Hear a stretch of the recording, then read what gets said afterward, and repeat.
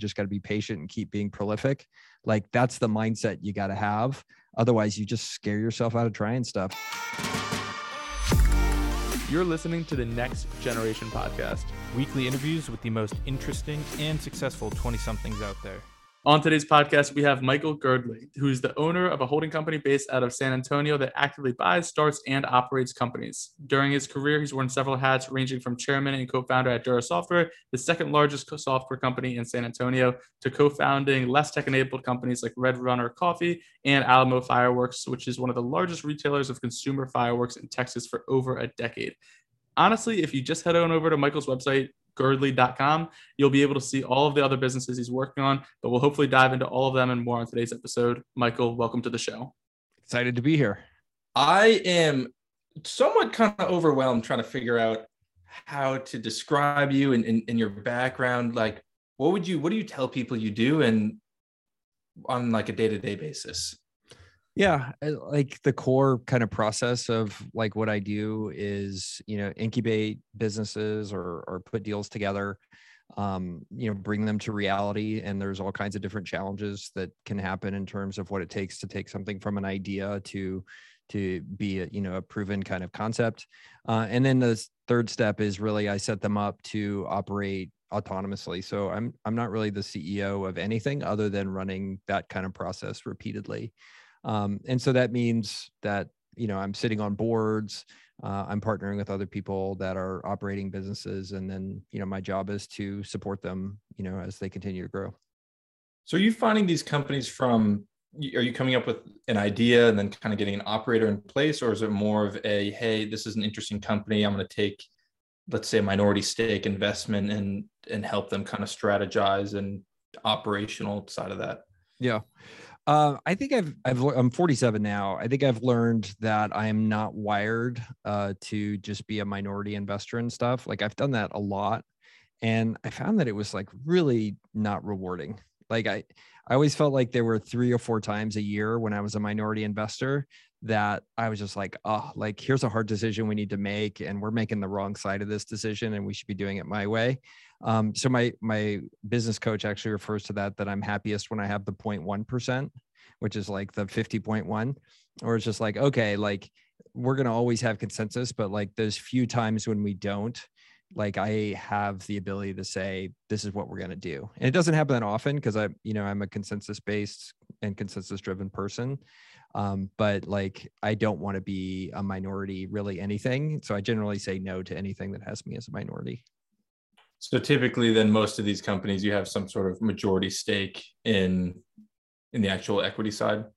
Yeah, that's definitely a goal through it. Of the ones we mentioned, there's 2 of them where I'm a minority. And that was just because that was the way the opportunity played out. But I started out as majority in both of those, just have been diluted over time through outside money coming into the company. So, I think one of the things that I enjoy is, I come from a background of tech, but then also from non-tech. And that's kind of a unique skill set. And so I've organized things in a way that I really want to be able to be flexible to work on all kinds of different stages of stuff, all kinds of different categories of stuff. So sometimes it may be working on a business that bringing it to life is, acquiring that business and then restructuring it, or it might be starting something totally from scratch and then getting it set up in the right way and staffed the right way and then helping it. So everything in between are things that, if the opportunity is there, I want to be able to be reactive in terms of how to structure it, in terms of how my role is and how we approach it. We've had 2 guests on the podcast in the past who come from totally different ends of the spectrum that I believe you know both of them decently well. The first is Chris Powers, and he just talks all about how, like, if you want to go and build something to be very large, you have to go in and focus entirely on one thing. Like, make that your one thing, make that your priority, and grow that entirely. Mm-hmm. The other guest that we had was Stephen Ullman, and he basically kind of said, like, hey, listen, from my standpoint, I recognize that if I want to grow something to be as big as possible, that going and focusing on one thing is probably the right way to do that. But for me, I run 11 different businesses. I'm a minority in some and a majority in others. And for me, it's just more fun that way. And I recognize that I'll probably have to go a little bit more slowly if I want to go and really grow them year over year. From your standpoint, you've got about 8 different companies, if I'm correct here. do you kind of focus a little bit more on what Steven's saying, where like you're like, hey, listen, all I'm looking for is like not that 100% growth year over year on really any business, but like 20-30% consistently, and compound that for decades? Because for me, it's not about like building this 10-figure business or anything. What I want to do is build several 7, 8, maybe 9-figure companies over a long time, and it's more fun for me to kind of operate this way. Yeah. Well, I think both of those guys, and I'm friends with both of them are looking at it through the right lens, right? Which is, instead of thinking about, what is the right or wrong way to do this for the universe, right? And what some jackass is telling you in terms of advice, they're looking at it through what is the right life for me to live, right? And Steven knows himself really well, right? He's like, I'm a curious person. What's going to give me the most fulfillment is, being spread across these different things. And then you have Chris, who like has a clarity of purpose and focus that I do not have either. Like part of the way I've designed stuff is I want to be able to be involved in multiple things, because that's how I'm wired, right? You see what gives me joy. I didn't talk anything about deploying CRM systems. None of that gives me joy. Like I don't really want to be part of that. So, so what I've done is really, I think, agree with both of those guys. Which is, I want to be involved in different stuff. I want to focus on the things that I do really well and the value that I feel like I can add. But ultimately, just because it looks like I'm in 8 different businesses, I'm really in one business, right? That I described to you kind of the core process. All I do is birth, help, and then support like companies. That's it. That's over and over. That is the one thing I'm doing. That's the thing I'm going to do for the rest of my life, because nothing gives me more joy than that process of creation, support, and then supporting the right team as they go on. When did you realize this was the structure that, you're going to kind of spend your business career doing? When did you decide, hey, it's not going to be one company. It's not necessarily going to be 2, but it's going to be this incubating and this growing and operationally scaling a lot of other companies? Yeah, I think that it's interesting. I reconnected with a buddy of mine who lived in San Antonio and moved away about 15 years ago. And he's gone on in his career. He's done a great job and kind of figuring out his next thing. But I talked to him about, well, what do I do? What's my model? And he recounted to me that 15 years ago, we'd be driving down the street here and I'd be like talking about like random businesses, even though I was running one. And like, so he's like, yeah, what you're doing right now is what I heard you talk about 15 years ago. The process that happened in between then and now is I'm kind of a wimp sometimes. Like I'm not very courageous. Like as a younger person, I didn't have the confidence to kind of step forward and do what I'm doing now with the level of conviction that I have. And so it took me like getting involved in a bunch of stuff and getting exposed to it and realizing, oh, like this is definitely not for me. Like I love dealing with companies. I don't like being a 0.1% investor, in some rocket ship VC company. That's not as much fun as it seems, right? I don't like being on the board where I own 10% of the company and some other guy gets to be the 0.1%.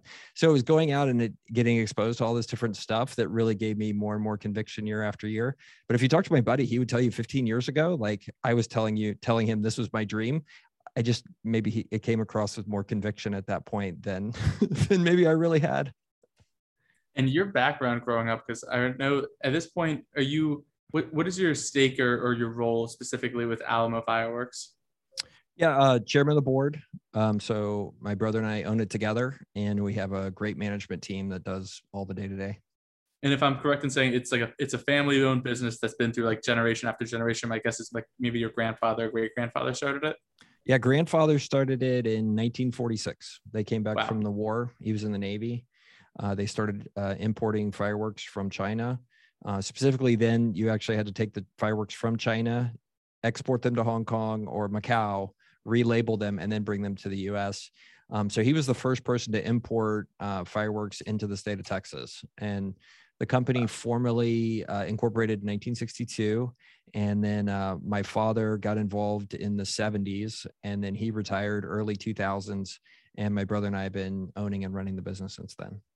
That's really cool. I tweeted this out earlier today, and I would love to get kind of your take on this, because it's a theme that I've really noticed a lot from some of the entrepreneurs that we've interviewed over the last like year and a half or so now, where basically the tweet was said that everyone always talks about how like affluent families will go and grow up and like have like this huge privilege and advantage, and like totally agree with that.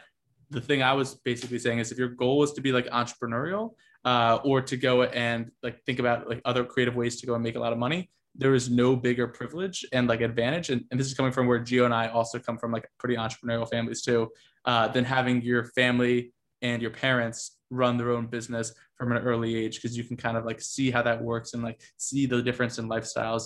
Would you say that that played like a pretty significant role in terms of like getting you where you are now? And if so, like how do you think it's maybe like shifted your thinking from maybe some of your peers in high school and college? Yeah, I totally agree with you. I think the one kind of nuance that really does happen that you didn't mention there is like those dining room conversations, or like the kids are in the backseat kind of conversations, or like just, my kids just started a cookie delivery business.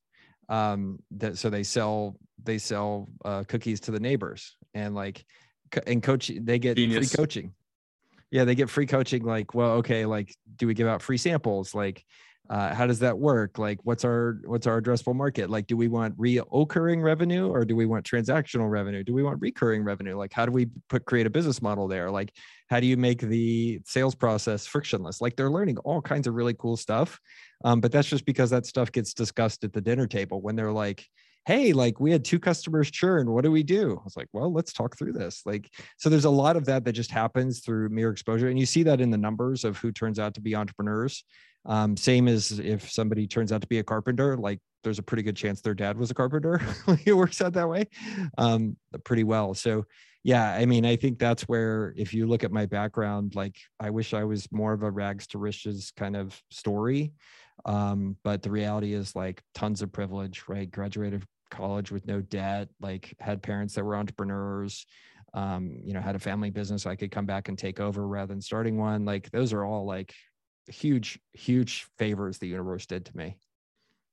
I think one of the first times I ever tried making money was selling duct tape wallets. And I went around the neighborhood and I started selling a bunch of them. And I was all excited. I came home and I was like telling my dad about it. I was like, oh, I sold this one for $2, this one for $3. He's like, oh, that's wonderful, but you didn't make any money. I was like, well, what do you mean? He's like, well, like, how much does a tape cost? The hours you put into it. And I sat down, I was like, wow, okay. Didn't even think about that. So to your point, I mean, yeah, it becomes immensely helpful to get, the perspective. How do you look at that from someone that thinks either they want to become an entrepreneur, they want to go the business route, and they might not have, any of these opportunities? Is there a way for them to put themselves in a place where they can get exposure to some of this stuff at an, earlier age? Yeah. Well, you mean like earlier in your 20s or earlier, like in high school or even younger? I don't know, a teenager that realizes they want to become an entrepreneur, but don't have, family members or anyone like that they could reach out to. Yeah. I would also say, maybe for the sake of this audience, because I don't know how big our teenage demographic is, like if they are coming out of college, for instance, right now, that's kind of where the bread and butter of our audience is. Like, what would you give to them? Yeah, well, I think that it's important to go spend time with other entrepreneurs or wannabe entrepreneurs. Like, and that to some extent is why I understand when young people who are ambitious move to New York, LA, Austin, right? Because those places are magnets for other entrepreneurs, and you can go to the co-working spaces where people are at. We have one here in San Antonio that's been transformative to my life. I've met most of my business partners through a place called Geekdom, which is a tech co-working space designed to like bring all the entrepreneurs across a 3 million person city and put them in one building.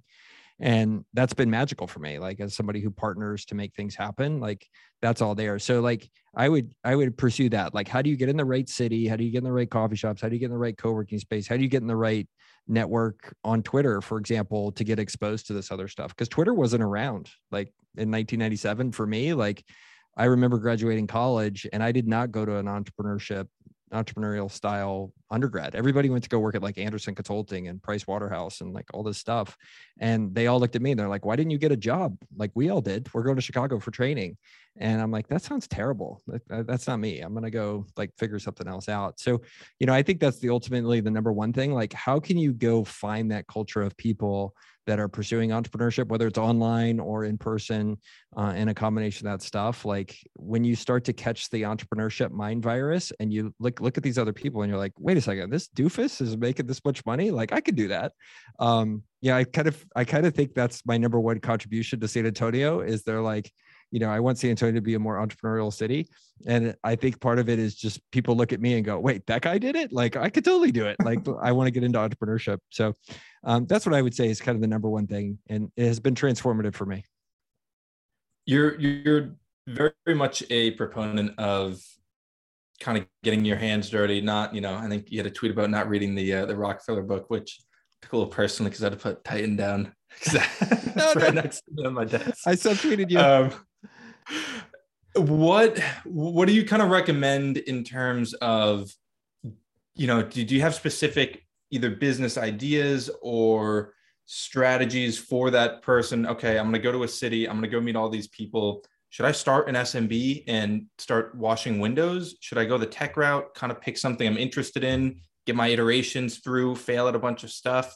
Or do you have a more refined, like, hey, these are some categories where I recommend first-time entrepreneurs test out, their skills? Yeah. So I think that there's a common misconception where people are like, there is one way and that's the right way. Like you'll hear you should do a sweaty, SMB first. Oh, like go to San Francisco and do a VC thing. Oh, go get a job first. Like, I think all that's actually wrong. Like there is no one path, just like most things. And it's this idea that I talk about a lot where people want like entrepreneurship to be like playing Bach, right? Or Mozart gives you the music. And in reality, it's like playing jazz. Because the world is changing like all the time. So, I think people should start and invert that lens of saying, okay, like there isn't one path to do this, but let me start with like the life and the person I want to be and just go try some stuff. Right. And if you feel emotionally, like if you had to guess right now, based on what that going to do a high tech startup is the best path for you, like go to the right city and do that, right? Move to Austin, move to San Francisco, move to New York and go make it happen. If you think that maybe you're the right person to go window wash, right? Like go do it, right? Like go to Southern California and like wash people's windows. They'll pay you money for it. Like, I think those are all kind of options. And I think it's a disservice, or maybe just not even a disservice. It's just not deeply thought through. If you're like, oh, this is the only one way to like live the right life, right? There's just so many different ways, and it's up to you to decide what life you want first, and not for me to say like, oh, you should go start a plumbing company. Like, I don't know, maybe that's for you, but who am I to tell you what to do? Like, I'm not going to do that. Nobody should. You had a really good Twitter thread the other week about unconventional advice for aspiring entrepreneurs. And I want to say there were like 20, 30 things on this thread. I basically, before this podcast, just kind of pulled out like one of the top 5. And I think you kind of actually already addressed one of them, which was just to simply surround yourself with other actual entrepreneurs. So I do think that makes a really big mindset shift. But I'd love to kind of chat about the other 4 while we're here and get your thoughts and maybe expand on them a little bit more. The first one I thought was really interesting was give yourself 18 months of cash before you actually go out and do that thing. I'd love to know why. Yeah. So my experience there is when people, and I talk to a lot of entrepreneurs, and I've, and being one, when you can set yourself into the right mindset to think long-term, like it becomes immensely powerful. You can start to build things of even greater kind of impact and meaning. If you have a shot clock that says 3 months from now, I got to have an idea, or I got to have a salary, or I'm going to not be able to pay my rent, like that puts you in the entirely wrong mindset to be able to do this stuff. And you start to make decisions that unfortunately optimize for the short term rather than the long term, which is what entrepreneurship is all about. So yeah, that's the idea. Like, go get it to where you're not worrying about if I'm going to make my rent 6 months from now, because you saved enough to get there. The kind of meta reason to do it is, like, there's the old kind of Stanford marshmallow experiment. You guys know about that? Mm-hmm.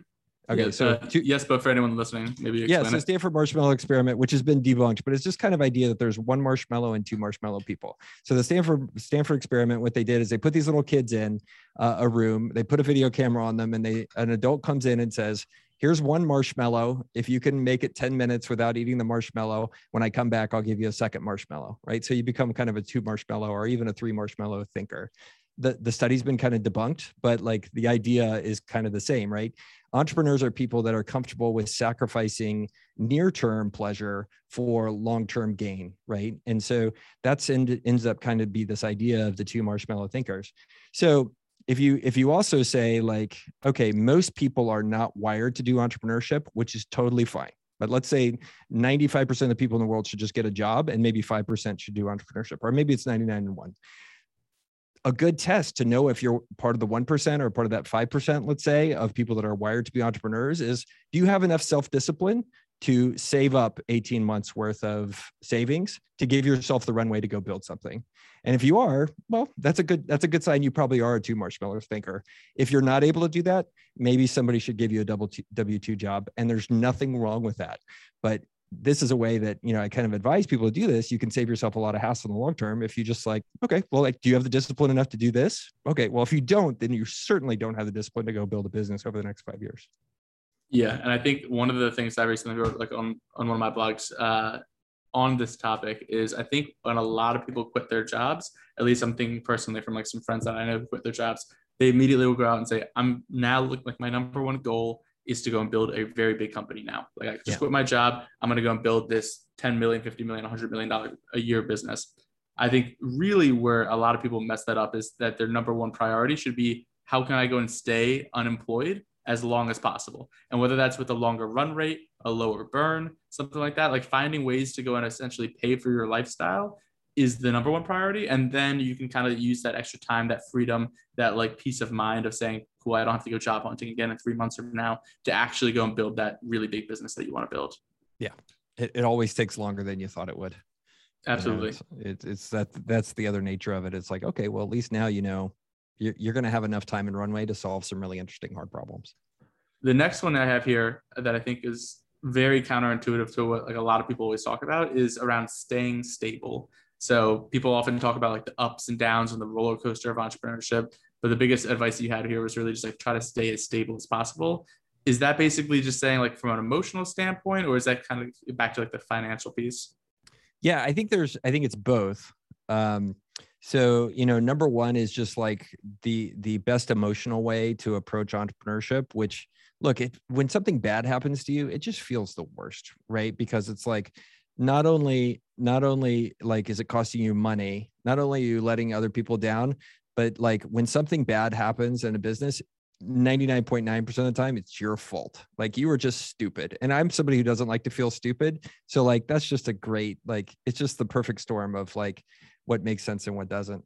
So like what I learned over a number of years is like, this roller coaster, you need to make it like a sloping, like road that you're going up and down. Like, never get too high, never get too low. Like, I don't take the good things personally. I don't take the bad things personally. Like, just keep it all in perspective, like going on there. So that's kind of point number one of it, is like, that's sustainable, right? And I hear these people, and I read a lot of books where it's just like people like leveraging themselves to the hilt, like running themselves ragged until their health, and their hair falls out and all that kind of stuff. And I'm just like, you're doing it wrong.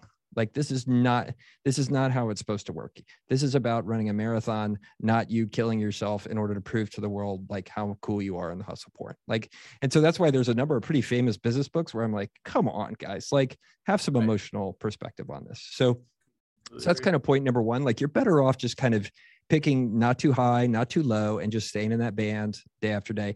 And then that's the second thing that most people get wrong about business is the media is designed to make you think that building a business and all this stuff is like these big home run swings where you're like, Mark Zuckerberg's in there pitching you, and do you give up the 400,000 or not? Like, that is sensationalized stuff that like, it doesn't actually happen that way. The way great businesses get built is just you showing up and getting like 0.25% better every single day, grinding that out. Like, it's not these 50% mega deal type things. It's just like in and out. How do you make that financial statement 5% better? How do you coach that employee just a little bit better? Like, how do you improve that hiring process? Like, all of that ding, ding, ding. That's how it really happens. And that's that kind of grinding, like, it's not going to happen overnight. It's not going to be these big stair step kind of improvements. It's going to be just a little bit. And that ties into that kind of emotional idea as well. It's the overnight success that took 20 years story. Yeah, absolutely. Absolutely. I mean, like even Zuckerberg stuff, who was like I look back at the timeline and it's like, he's building stuff in his dorm room. And then like, by the time the media was talking about him being like a huge success, which by all means, the business has been amazing. It's more than anything I've ever accomplished in life. For good or bad. But that's something where it's like there were a lot of years of just kind of toiling away in like some crappy office that they paid a guy to paint for him, right? Some stuff. So there's a lot of that happens, and you see that in everybody. Like Chris Powers, he did a picture, of his first house like that he flipped like 7 or 8 years ago. So yeah, it's a long road to be an overnight success. I want to quickly touch on the point of kind of those ups and downs. And I think what I've noticed, and I think Connor's probably in a similar vein in terms of when you look at it from having like a partner there with you or someone else that you're doing stuff, definitely helps ease, the lows aren't as lows, but the highs are still as high, right? It's still exciting when you have success, but it helps when things go wrong, it's helpful to chat with someone and be like, all right, at least I'm not the only one that has to deal with this massive issue.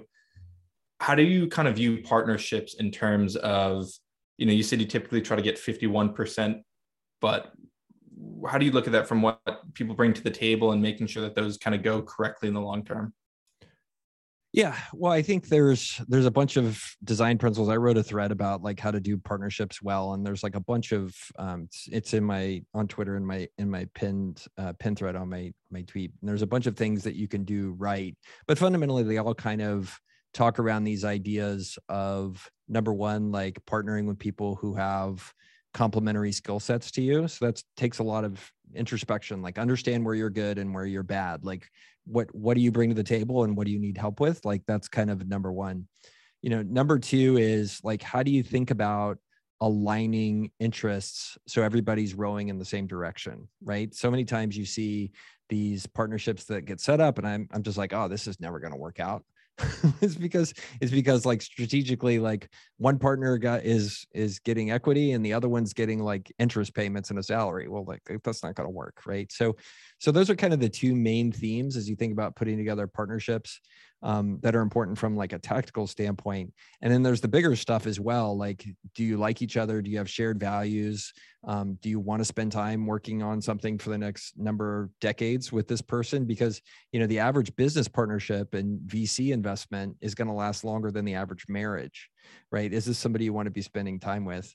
And then the last thing I really advocate a lot is when people get involved in partnerships, and this is going to say the least romantic thing, but like you actually want to start to plan out what the divorce is going to look like before you even get married, right? So actually I've learned the hard way, like you actually want to sit down and have an agreement with the people like, okay, if we're going to partner together on this, it may not work out. Let's just be realistic. We all change as people. Like I'm a different person at 47 than I was at 37, different at 27. You may be a different person 5 years from now, or something may happen to you. How are we going to kind of negotiate what the divorce is going to look like if you decide to leave or I decide to leave, and what those scenarios are?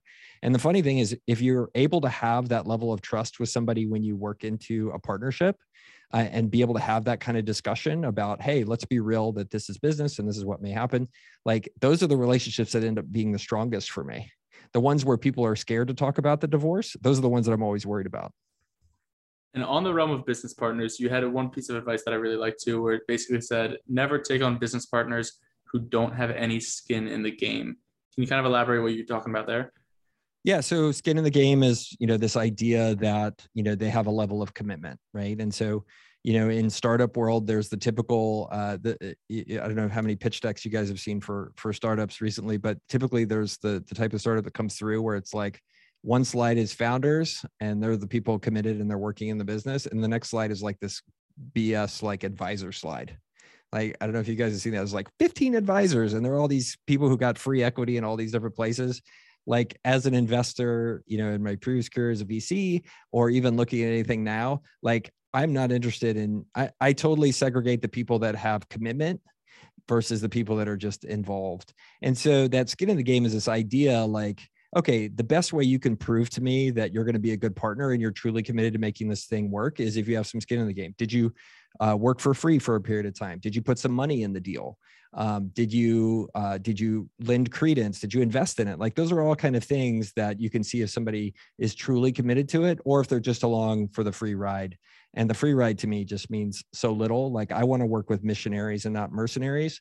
And those free ride people, like I don't need them.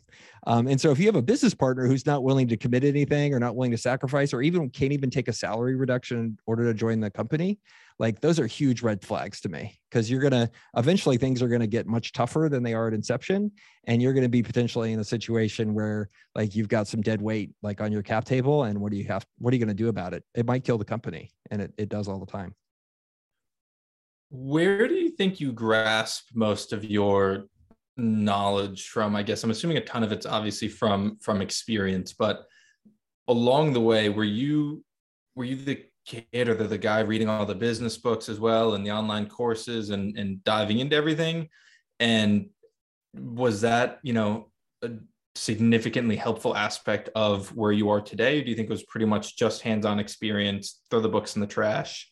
They don't matter. How do you kind of view the two different areas of how you can become a better business person, a better person, et cetera? Yeah. I mean, I think the core of every great business person is a combination of curiosity and humility.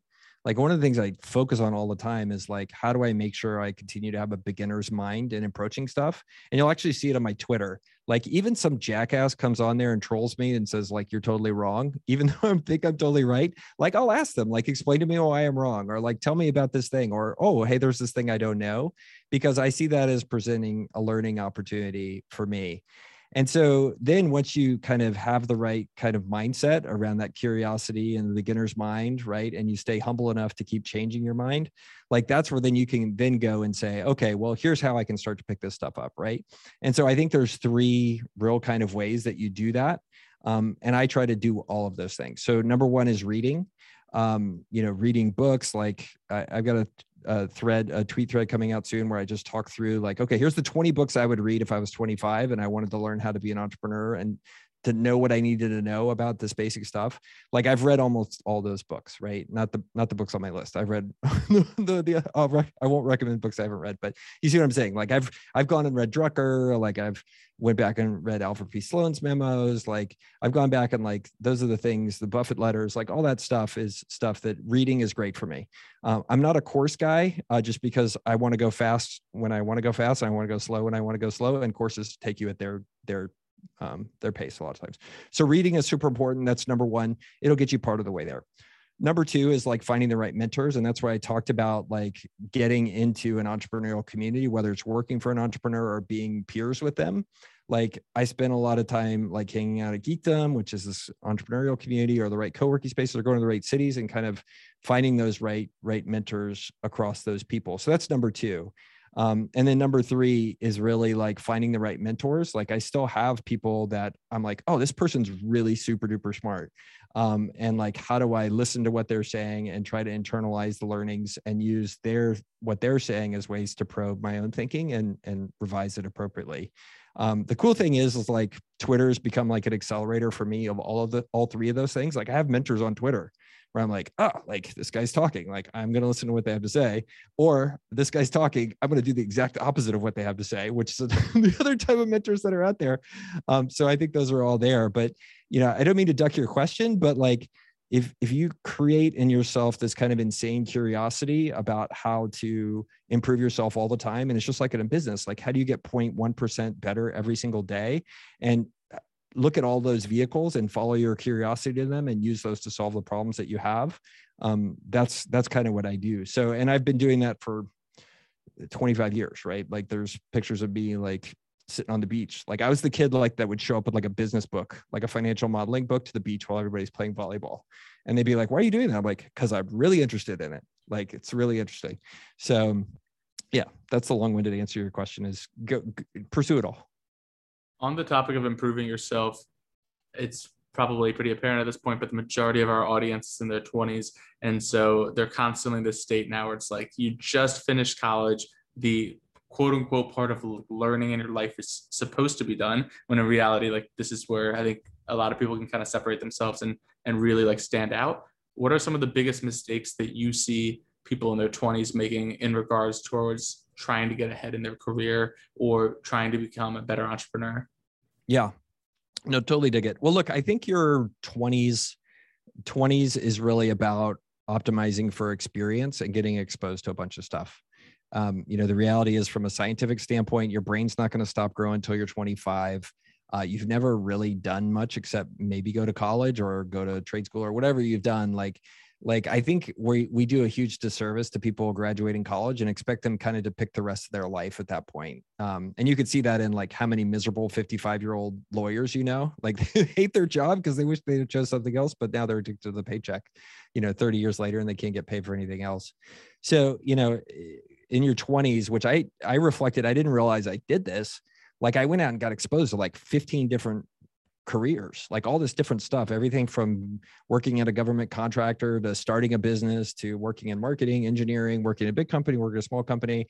Like by the time I kind of sunsetted towards the later part of my 20s, like I had seen a lot of stuff and I could check off like, okay, which of these things made me happy and which of these things didn't make me happy.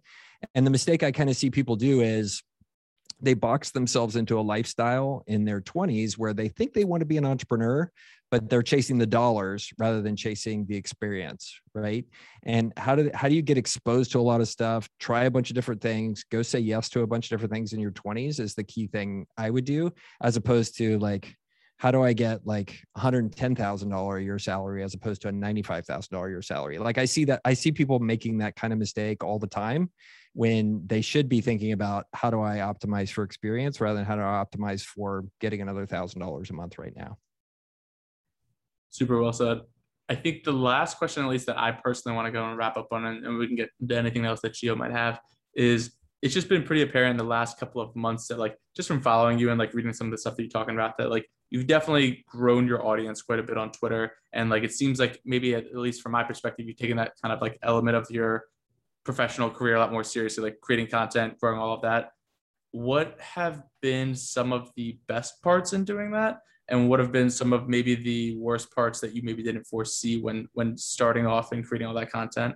Yeah, it's a super, super cool question. Well, I mean, I do it because I'm playing the long game on Twitter. Like I've just realized and seen it that the more I give in terms of content to the universe and help people be better, either through agreeing with me or thinking more about what they're doing and disagreeing with me, like the more the universe pays me back. So that's why I'm like, okay, this is my approach to it. Like, I'm not going to try to directly sell anything to anybody. Like, I'm just going to give this stuff away and then understand that 2 marshmallow idea, like it's all going to come back to me in the future. I think the most disappointing thing, and this is just being totally honest with you, like the number of times that I have written something that I'm like, this is so good. Everyone's going to love this. This is 10,000 likes, definitely 10,000 likes. And then it's like 100 likes. And it's just like, and I know that's wrong to be driven by like the like count, but like the low self-esteem part of me is just like, oh, nobody liked what I wrote. Like, how dare I? So, I mean, I've had some high highs where it's like, honey, look at this thread I wrote. Like, can you believe I'm getting not paid for all of these people to read it? Like, look at that, it's going viral in Nigeria.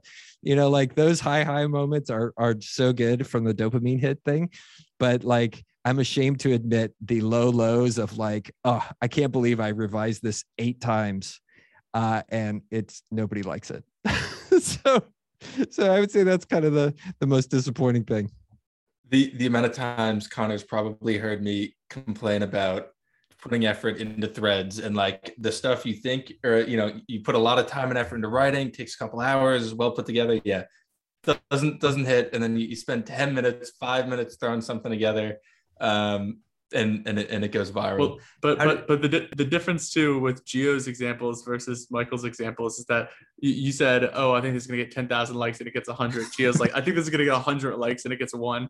You gotta start somewhere. Come on.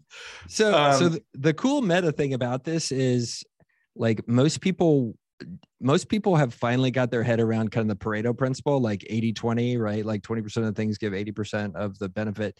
But like most people, and it's only in the last 5 to 7 years, I've really internalized as well. Like most people do not understand the level of power law impact in their lives, right? So power law is this idea, like if you have 100 things happen, like one of those things is going to comprise 99% of the outcome, right? Like just it's like this Pareto principle, the 80-20 principle, but just like on steroids. And you see it in VC funds, you see it in like life decisions. And then Twitter is like a place that teaches you this. Like if you go look at Like I'm at 72,000 followers, 72,157 followers today. Not that anybody's counting. Like probably 80% of those are like from 4 threads, 4 tweets. I was gonna say, it's funny you say that, because I'm a fraction of what you're at. I think probably like 13,000 or something like that. But 2 tweets that I made that were just like totally random, one-off, like I'm driving in a car, I see something and randomly tweet it, that were like thoughtless, have probably driven 50% of that. So it's very weird. Over time, it's a consistency thing, but the whole point of it is the consistency builds up those reps, and you don't know where the grand slam is going to come from. But if you're consistent with it, it comes from somewhere. Yeah. Well, the story I like to tell people is, if you need to be convinced that, life is a hits-based business, go down to your local Barnes and Noble or your local music store, go get the unabridged Beatles songbook, right? And it's all of their songs put into a book. And it's like 2 inches thick, right? Hundreds of songs. You open it up and you're like, man, John and Paul, so those 2 guys that were the main songwriters for the Beatles, wrote a lot of stuff to get one Hey Jude. And it's something that gets really dangerous as a creator, is once you get that taste of a hit, and a taste of excellence, whether it's creating a business or creating a thread or creating a video or a song or anything, like you start to get scared because you think that the world is expecting you to keep producing that one level of quality. But in reality, you got to just keep pushing forward and going from there. And to some extent, you see that in why like so many people create one business, but then never manage to create a second one. Like their second startups aren't hits, but a few people manage to. And I think that mindset of like, oh, like I'm still just the same person I was before, slightly smarter, and luck is going to play a big part of this. And I just got to be patient and keep being prolific. Like that's the mindset you got to have. Otherwise you just scare yourself out of trying stuff and you never get hit. Michael, this was an awesome episode. People want to go and follow you and everything that you're working on, the businesses that you're building. Where can they go and check you out? Yeah. Follow me on Twitter at Girdley. And then, in the next couple of months, I'm going to be hiring another round of associates. So those are, we talked about this kind of gulf where you graduate college, you maybe work for a couple of years, then you want to be an entrepreneur, but you don't know how. So I hire people to come work with me, pay them a salary, and they work on my projects and also new projects. And if you follow me on Twitter, I'm going to post about those soon. But yeah, if you know people that kind of are feeling that gap and want to accelerate that learning process, take a look out, and you can do that by following me on Twitter at Girdley. Awesome. We'll link to everything below in the show notes. People can check you out, and thank you again for coming on. If you thought today's episode was awesome, we would love it if you would leave a 5-star review on the podcast, either on Spotify or Apple Podcasts. It makes a huge difference and lets us get cooler and cooler guests for future episodes.